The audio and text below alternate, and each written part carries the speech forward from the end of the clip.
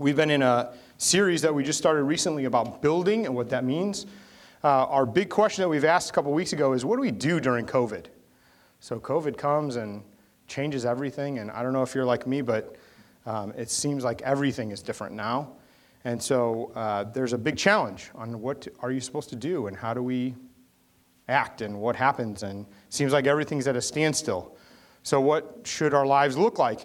And so the answer is that God is building. His kingdom has never stopped. Jesus is seated on the throne. He is the Lord over all things, and his plan has never changed. His plan is that he would build his church. They would be his people, his own bride, his body, who would reflect him, who would be his ambassadors in the earth, and who would honor him in every way. And what that means is expanding his gospel throughout the whole earth, discipling everyone around us. Jesus said it this way. He said that we should go forth and make disciples, that we should baptize them in the name of the Father, the Son, and the Spirit, and that we should teach them to obey everything that he had taught us. And so that's what the church is about. That's what God is doing. He's building his church. And it's striking that even despite all the things that are happening and businesses that are closing down, which is terrible, and the isolation that's occurred through COVID and all these kind of things, God is actually flooding the internet with the gospel as churches have gone online all of a sudden. And the Lord is doing lots of things, which is good, isn't it? Praise the Lord for that. The problem is sometimes we can look at that from a distance and say, wow, God's doing some good things in the midst of all the bad. And then we get all the news cycle and there's lots of bad things. And all of a sudden we kind of hunker down into our isolated life and we don't see anybody and we don't do anything and we're not sure what we should do. If you know the whole register of Netflix or the whole register of Amazon Prime, or you know all the shows, you're just watching for new ones to pop up, then you're in that place. And we've all been there. And so we need to be clear about what God is doing. So we're looking in the book of Ephesians. If you'll please look with me in Ephesians chapter 1.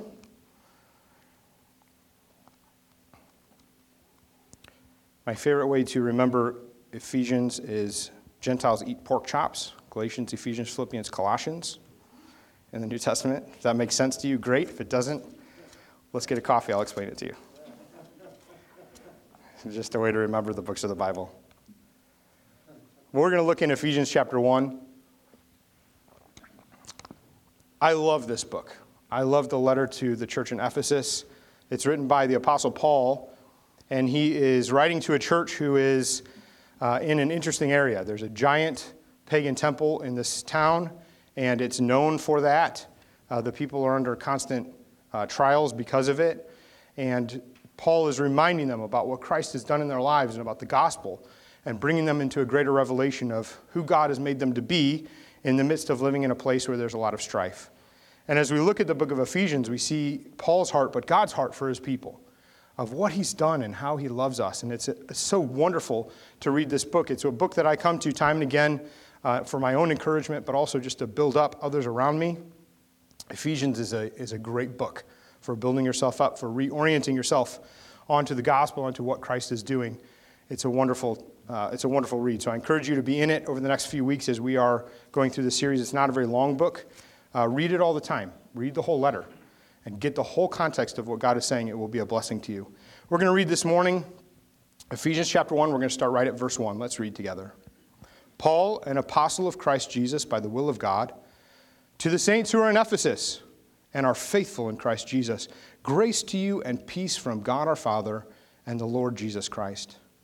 Blessed be the God and Father of our Lord Jesus Christ, who has blessed us in Christ with every spiritual blessing in the heavenly places, even as he chose us in him before the foundation of the world, that we should be holy and blameless before him. In love, he predestined us for adoption through Jesus Christ according to the purposes of his will, to the praise of his glorious grace, with which he has blessed us in the beloved. In him we have redemption through his blood, the forgiveness of our trespasses, according to the riches of his grace, which he lavished upon us in all wisdom and insight, making known to us the mystery of his will, according to his purpose, which he set forth in Christ, as a plan for the fullness of time, to unite all things in him, things in heaven and things on earth. Praise the Lord for his word. Have you ever gotten a greeting card and you receive that greeting card for a birthday or a big event or whatever, and you read it and you're like, wow, that's so wonderful. And you're built up by the words, you're like, that's so nice.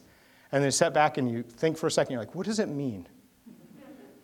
I think the church in Ephesus maybe thought this for a moment as they read the introduction to Paul's letter to them.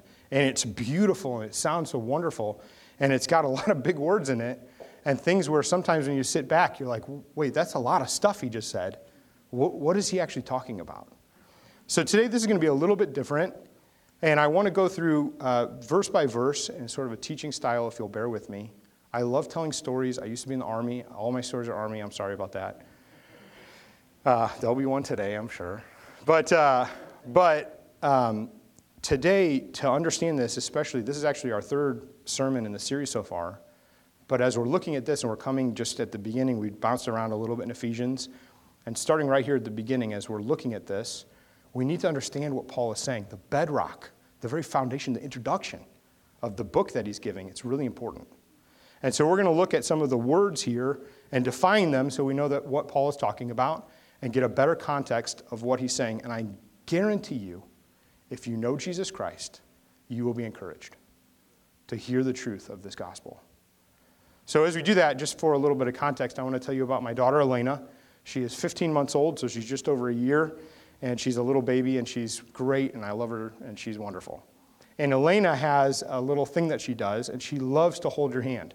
So from the time that she was a baby, like an infant, she would love to hold hands, and that was kind of her like safety thing. So she has a pacifier, but she didn't really have a blanket or a stuffed animal. She would hold your hand, which is great and taxing. So what she likes to do, and you can do this with me just for fun, take your hand like this, and think of now her hand is little, right? So when she holds my hand, she grabs my hand, and then she likes to pinch this little piece of skin with her nails as hard as she can. So, but just take it. Just hold that for a second. And everybody looks so silly, but it's okay. Trust me. That's how she likes to hold hands. So I put my hand around her. I'm holding her. But that's what she does. She gets that little piece of flesh, and that's how she holds her hand. And isn't it cute? Listen, it's super cute. Okay? Super cute. That's how she likes to hold hands. And I was thinking about Elena as I was looking at Ephesians and reading this. And Paul is so interesting as he's writing this letter because he's explaining to us the intimacy of a relationship with God that is both tender and loving and kind. And also, he uses very legal words here. You know, Elena, she's my daughter. So I'm not just holding hands with a stranger. Because that would be awkward. You know, if you're just, somebody grabs that little skin, that's weird. She's my daughter. And I'm holding hands with her, and there's an intimacy there, but it's also based on a relationship and a history that we have together. So if she's not feeling good or if she's having trouble sleeping or whatever, I know she's going to pinch that, but there's a tenderness there that's special. And as we come into the book of Ephesians, Paul is talking about the tenderness of God. And he's also talking about the majesty of what the Lord has done and the bigness of what he's accomplished. And so right from the beginning in verse 2, Paul tells us, grace and peace to you from God our Father and the Lord Jesus Christ. When I was a little kid in church, we used to sing a song that said, the Lord reigneth. The Lord reigneth over all the earth. You might remember it. And so as a young person, a child, I thought that the words were the Lord Raven. And so I thought that was a word like amen or like hallelujah or something I didn't really understand. And so I would always sing the Lord Raven. And one day I was talking to somebody and they said something to me and I said, the Lord Raven, you know, back to them like a greeting. And my dad stopped me and he's like, what did you say? I said, the Lord Raven. He said, what? I said, the Lord Raven. Like, you know, that's a thing. He goes, no, son, it's reigneth. The Lord reigneth. He reigns. He's over all things. I was like, oh, just totally got that wrong. Totally got that wrong. Sometimes we get totally wrong things that we even think we know. So right in verse 2, Paul is talking about grace and peace. What is grace? We use that word a lot. She's so full of grace, so much poise. Well, grace is not just how you handle yourself in a situation. Grace means unmerited favor. It means that God has graciously given us gifts that we didn't deserve. That out of his love for us, out of his love for his creation, he has given us good gifts, things that we didn't earn. That's what grace means. It's unmerited favor. In the same way, Paul talks about peace. in verse 2. Grace and peace to you from God our Father and the Lord Jesus Christ. What is this peace he's talking about? You know, a lot of religions talk about peace. We even talk about peace all the time. You know, peace be with you and all this kind of stuff. But the peace that Paul is talking about is a knowledge and experience of God's strife with us resolved. You understand, we were at odds with God. We were the losers in that fight. The Lord had a problem with us, and that problem was we have all sinned against him. We have all fallen short of his glory. But the true peace that comes, the true peace that the Bible tells us about is not just a flittery feeling of feeling good. It's the knowledge and the experience of knowing and living in the fact that through Christ, the strife that God had against us, the wrath he had against us, the just cause against us, the war in which we were at with God, has been resolved in Christ Jesus. We're going to talk more about what that means because those are big words, and those are honestly not popular things to talk about. Nobody talks about those things. But when we talk about salvation and being saved and knowing God, we're not just saved from bad choices. We're not just saved from bad lifestyles. We're saved from the wrath of God that was duly supposed to be poured out onto us because we have failed to uphold his standard. But Christ who died for us, Christ perfectly upheld his standard. His life was perfect, and though he was innocent, he died for us and suffered the wrath of our sin, of our guilty state. So true peace is knowing Christ has resolved that. He's taken away the guilty state. He took the price for it. And no longer do we stand in that. In verse 3, Paul says, "Blessed be the God and Father of our Lord Jesus Christ, who has blessed us with Christ with every spiritual blessing in the heavenly places." You know, a lot of people talk about blessings. Blessing is a great word. I like to end emails with blessings. You know, like blessings from Stephen. Because I love to see people blessed. But sometimes we think that blessing is like you walk out in the parking lot and a $20 bill somehow flutters off Highway 40 and lands in the parking lot. You go, wow, I'm blessed. That's not what blessing is. Although that's great, isn't it? It's a wonderful, happy thing, and that can be a blessing. But true blessing, from the root of where we see it, even with Adam and Eve in the garden, is knowing God and walking with him. And so when Paul talks about every spiritual blessing and having lavished this gift on us, when he talks about blessing and being blessed, he's talking about how God has given us the ability to know him and to walk with him, not just find $20. Blessing is being lavished upon by God, by knowing him and walking with him. As we read on, we see that Paul is talking about these great blessings that he gave us. And in verse 4, he says that he chose us in him before the foundation of the world, that we should be holy and blameless before him. You know, that's a high calling, isn't it? The word holy itself, to define it, means set apart. It's different. It's set apart. And when we talk about the holiness of God, we're talking about the standard of who he is in his character. There is no sin in him. There is no lie in him. There's no selfishness in him. He is perfect in everything he is. And he's called us to that standard, to be holy and blameless before him. I met a guy one time who was living a pretty rough life. And I was talking to him about these things.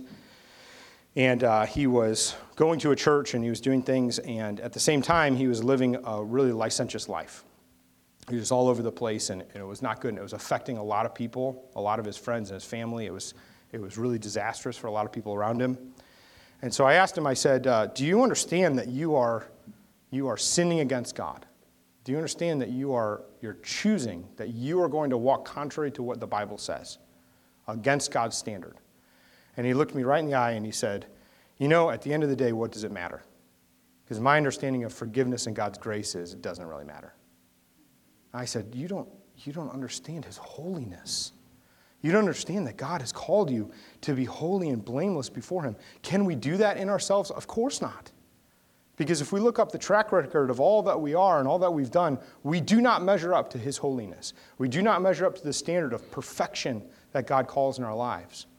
But Paul is encouraging the church. He's saying because he chose us, because he's blessed us, We know him and we're walking with him, because he's given us this peace now, because he's given us his grace of this unmerited favor, he has put on us, because of Christ, because of his death and resurrection, now the blamelessness, the righteousness of Christ. That you would walk in that and be holy and blameless before him. Not of our own measure, but because of Jesus. What a wonderful gift he's given us. You know, this state of being holy and blameless is everything. Because without it, you cannot be before God. Without it, you cannot know his peace. Because God is holy. And so how can he hear our prayers, and how can we be before him if not for Jesus Christ, who has made us holy and blameless in himself? Paul goes on to talk about being predestined, being chosen by God's sovereign will before all creation. Before the foundation of the world, he had called your name. You know, God is so big. Sometimes we think that the Lord is just happenstance, but he's not. What's really incredible is that the church in Ephesus, where this giant temple is, and a lot of pagan rituals and all these things, most of the Greek and the Roman gods were pretty haphazard.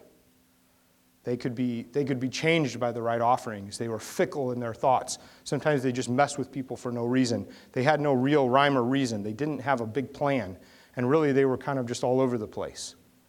And most of the time, there were things that would occur where you could do the right kind of sacrifices or come in the right seasons or festivals to try to have favor with those gods. But at the end of the day, fate was fate. And you were kind of beheld to whatever that was. And so all the people that are in the church here have been influenced by a culture that was not understanding the very significance of God's sovereign choice. That if the Lord said his word over you, that it would not return to him void, but that he would instead see that resolved in your life.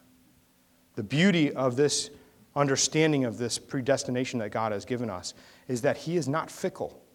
He is not changed by the winds. He is not beholding to fate. He's the author of history. He's the author of creation. He's the author of your life. He's over you, and the word that he said over you will not return void.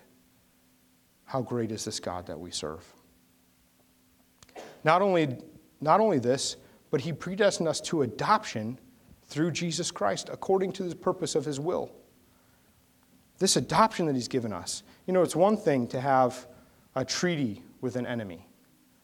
And you have an enemy and you are waging some kind of war together and you come to a point where you have a treaty and now there's peace between nations. That's good. And that's one thing. It's another thing to become allies after that.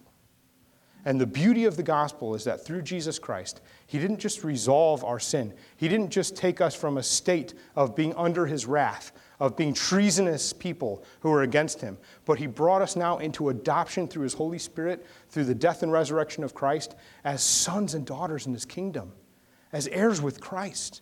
He's given us a heritage and a hope. Our adoption is in Jesus, that we would be called his people, his brothers and sisters. We belong to him. He belongs to us. We're in him.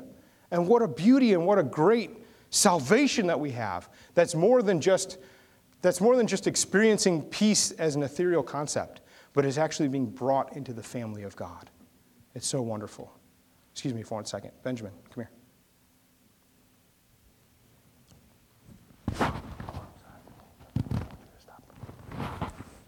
Thanks.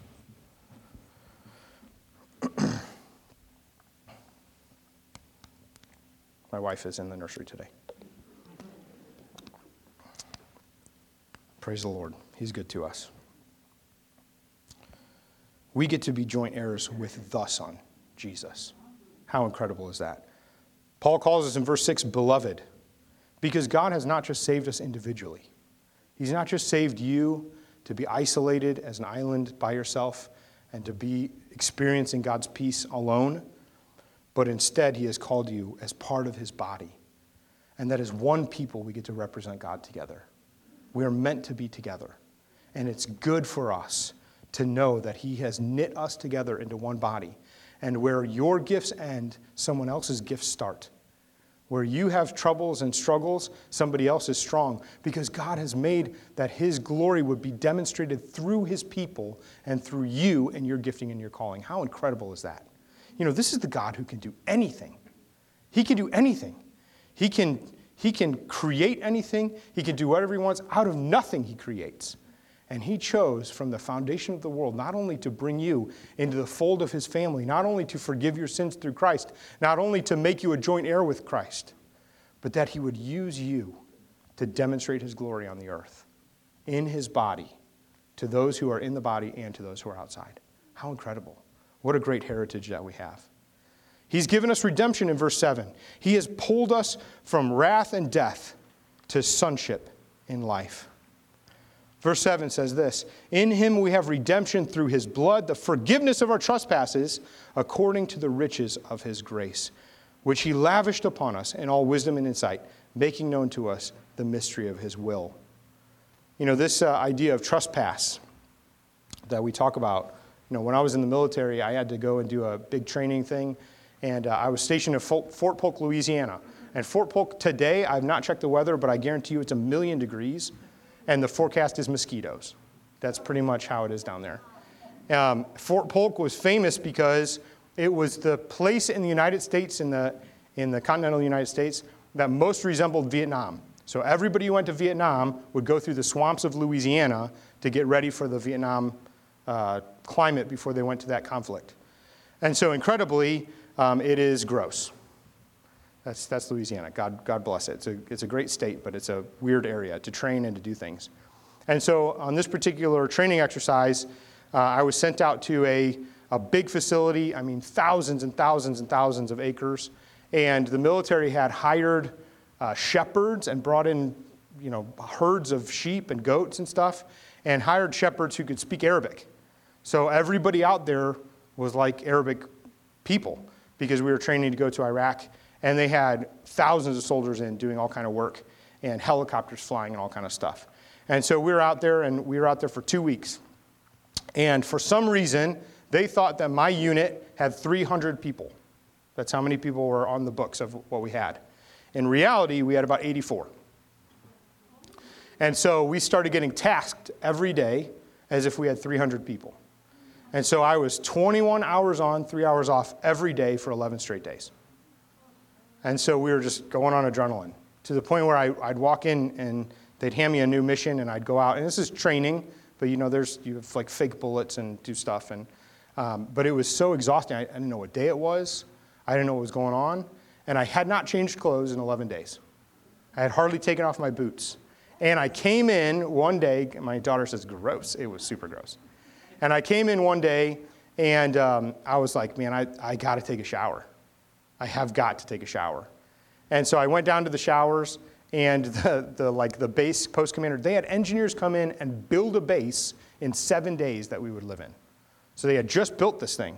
So there was a shower like facility unit, and the very cozy people who had never left the base, had never done anything, you know, they weren't like traveling all the time. They had specific shower times. So in my 3 hours off a day, I came in to go to the showers, and they were completely turned off. And so I went back to my unit and I said, hey, we got to turn these showers on. We got to shower. Oh, I said, oh, yeah, we're on it. So they said, okay, we've talked to everybody. They're on. Fantastic. So we went down there. Showers are off. Everything's locked up. And so I went back and I tried to put on a clean uniform. And my old uniform stood up and started talking to me. It was disgusting. And I remember from there I got called, hey, you got a new mission. And I was so upset. And I walked into the headquarters.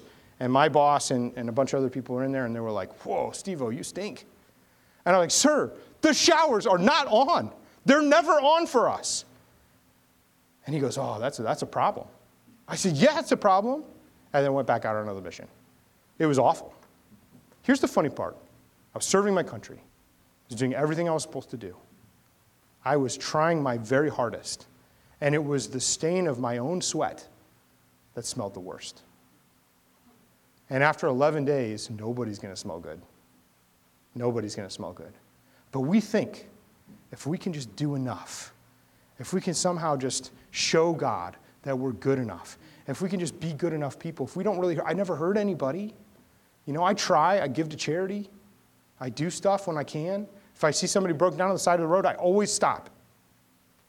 And to God, even 1 ounce of our own effort to try to save ourselves, it smells like that 11-day-old sweat.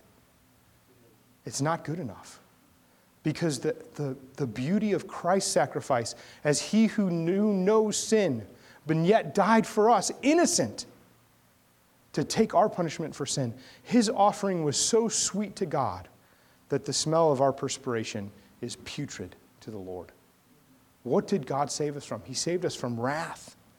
And he called us to real redemption, knowing that our trespasses have been forgiven. It's our sin. It's the filthiness not only of the things that we've done wrong, but also of trying to come to God in a wrong way and presenting the smell of our body odor instead of the beautiful, fragrant offering of Christ. The only way to have life, the only way to have peace, the only truth that we have is through Jesus Christ who died for us. He is acceptable, and we are not. But the beauty of the gospel is that Paul is telling us in him, that beautiful, fragrant offering covers over us. That when God looks at us, he doesn't see the body odor anymore. He sees us cleansed and made holy because of Jesus. You know, you're not saved through baptism. You're not saved by the act of baptism. And yet, what a great sign that God gives us, that he himself has washed us clean. It wasn't our effort that did it.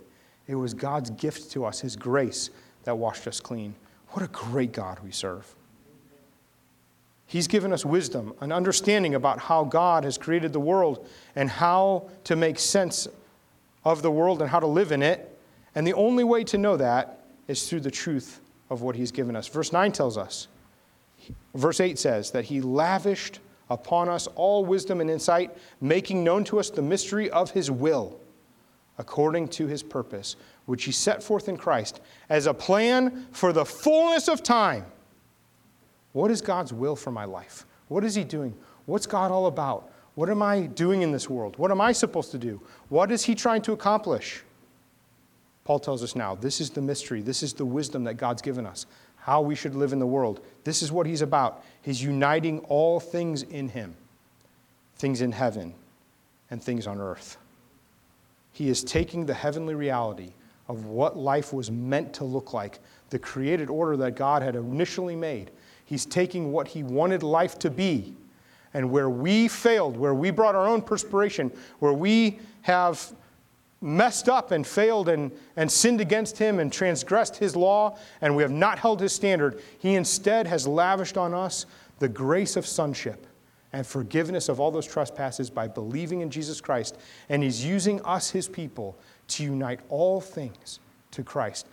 Think about the beauty of this. God has called you, if you believe in Jesus, to be an ambassador, cleansed, to be an ambassador who's made holy and blameless by his power, to be an ambassador who would demonstrate what godly life looks like, to be an ambassador who is filled with his Spirit, to be an ambassador who's united to Christ, to be an ambassador who's empowered by his mercy and love and grace and his own indwelling, that you would go forth and demonstrate what it looks like to love God and to serve him, that all creation will be blessed. That's what uniting all things to himself looks like. It looks like every business, every park, every road, every family, everything brought to bear to look like Jesus, to demonstrate his character, to see his grace. It's God's kingdom. This is what Jesus prayed. Pray this way, he said, thy kingdom come, thy will be done on earth as it is in heaven. How does that get accomplished? It gets accomplished by God who's building his church, who's making a people, who's forging in a people the character of Jesus Christ himself, that everything they do would be a gospel demonstration of his righteousness, of his restoration, of his grace, of him, that his character goes into everything we do. You know, that's why we love and discipline our children. That's why we love and speak the truth to our neighbors. That's why we do everything. It's costly sometimes, isn't it? But God's good. What is he about? He's building his church. He's uniting all things in himself. God's will is God's plan for all things. It is set and unchanging. God is making a people who are going to tend his world again the way that he intended. But we're not doing it alone. We're doing it through Jesus Christ, who has given us his power and his strength. We serve a great God, and he's on the move. My little daughter, Elena, I was thinking about her the other day, again, especially last night. She had a really rough night sleeping. And she had held my hand and held that little flap of skin there the other day, and I was thinking about this, of how God has brought this intimacy to us. The truth is, she is little tiny. Isn't it funny that babies can't do anything themselves? They can't do anything. If a baby were left alone for a couple days, that child's not going to survive. They can't do anything. At what age can they actually start doing stuff? I'm asking because we need to be able to. No, I'm joking. I have 5 kids, so there's a lot of them. I'll just play it. But they can't do stuff on their own. They're beholden to their parents to actually care for them and love them and help them. They can't eat by themselves. My daughter Elena is just now starting to walk. If she needs to run somewhere to save her life, she cannot do it. If she needs to heat up a bottle to feed herself, she cannot do it. If she needs to change her own diaper, cannot do it. Cannot bathe herself. She can't do anything she needs to do to live. And it takes a long time for that to happen.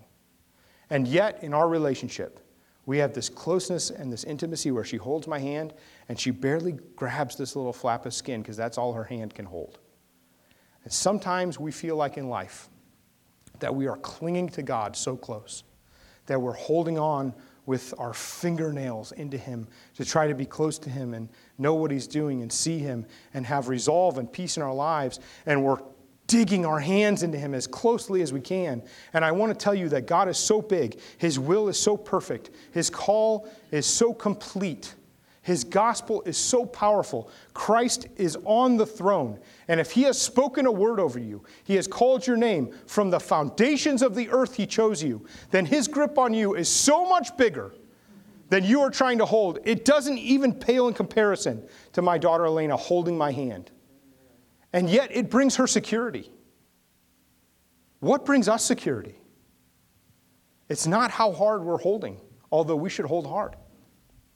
It's knowing that God's grip on us is so complete. Knowing that God's call on us is so perfect. Knowing that He is the one scooping us up. When Elena holds my hand, the only reason she can hold my hand is because I have placed her in a place where she can reach me. She can't do it on her own. Could any of us get to God on our own? We couldn't. And yet we say, Lord, I feel so far from you. Lord, I feel so dry in the season. Lord, I need you. And those times are valid. We all have those times, don't we? Especially with COVID, especially feeling isolated, especially with questioning and wondering, where is the world going? You look at the news cycle and it's like, man, it's just going crazy. And yet I'm telling you, God Himself has scooped us up according to His word. He's the one who holds us. He's the one who's brought us close to Him. And if you can hold on to Him, even the little bit that you can grab, it's only because He's the one who's actually pulled you to Himself. To know the grace and the peace and the assurance of God, who's not haphazard. He's not pushed about by the winds of change. He doesn't react to the fanciest of sacrifices. There was only one sacrifice that made us at peace with God, and it was Jesus Christ. And it was complete and perfect. And our hope in our heart and our faith rests on Jesus, that He is the way, the truth, and the life. He's the Lord. He's the only way. And as we cling to Him, we are clinging to He is God. We're with Him. And by the power that He has said, His own word over us, it will not return to Him void.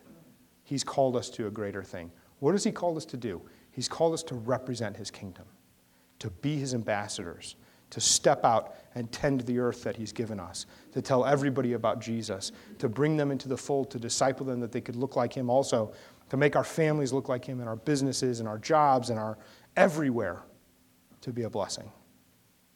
That's what God's called us to. That's what He's about. That's what He's building, and that's what He's doing. Perhaps for you it's been a long time. Perhaps you're listening to this whole thing and you're saying, that's all good, and that was good for Paul, and that's neat to know all those things now, but I'm just not sure. I'm telling you, the truth of the gospel is this, that Jesus Christ died. He died for us, that we would know peace with God. If you don't know peace with God, maybe you've gone to church your whole life, but if you can't say that you know peace with God, that the wrath of God has been resolved in Christ Jesus, then today is the day of salvation. instead of bringing your own perspiration to God, come to him through the perfect gift of Christ, the perfect fragrant offering that he gave, and say, Lord, it's not by my might, but it's by your call. I submit to you, forgive me. Lord, forgive me of my trespasses. Make me holy and blameless before you. If you've been living an unchecked life during COVID, and you think there's no accountability and nobody's seen, and you're deleting your browser history all the time or whatever, come to him again. Say, Lord, forgive me. Make me holy and blameless. Lord, I know it's by Christ that I'm saved. Forgive me, God. And according to the word of God, if you confess your sins to him, he will cleanse you of all unrighteousness. Maybe it's been a long, long time. Maybe you haven't been to church in years. Maybe you heard this as a kid and you're not sure. Maybe it's been 40 years since you were baptized and you're not sure if it took. I'm telling you, if God washed you clean, then he washed you clean. And so you can come to him and say, Lord, I belong to you. Forgive me, bring me back in the fold. Let me know your peace again. And engage again in his mission. How do you do that? Read the word.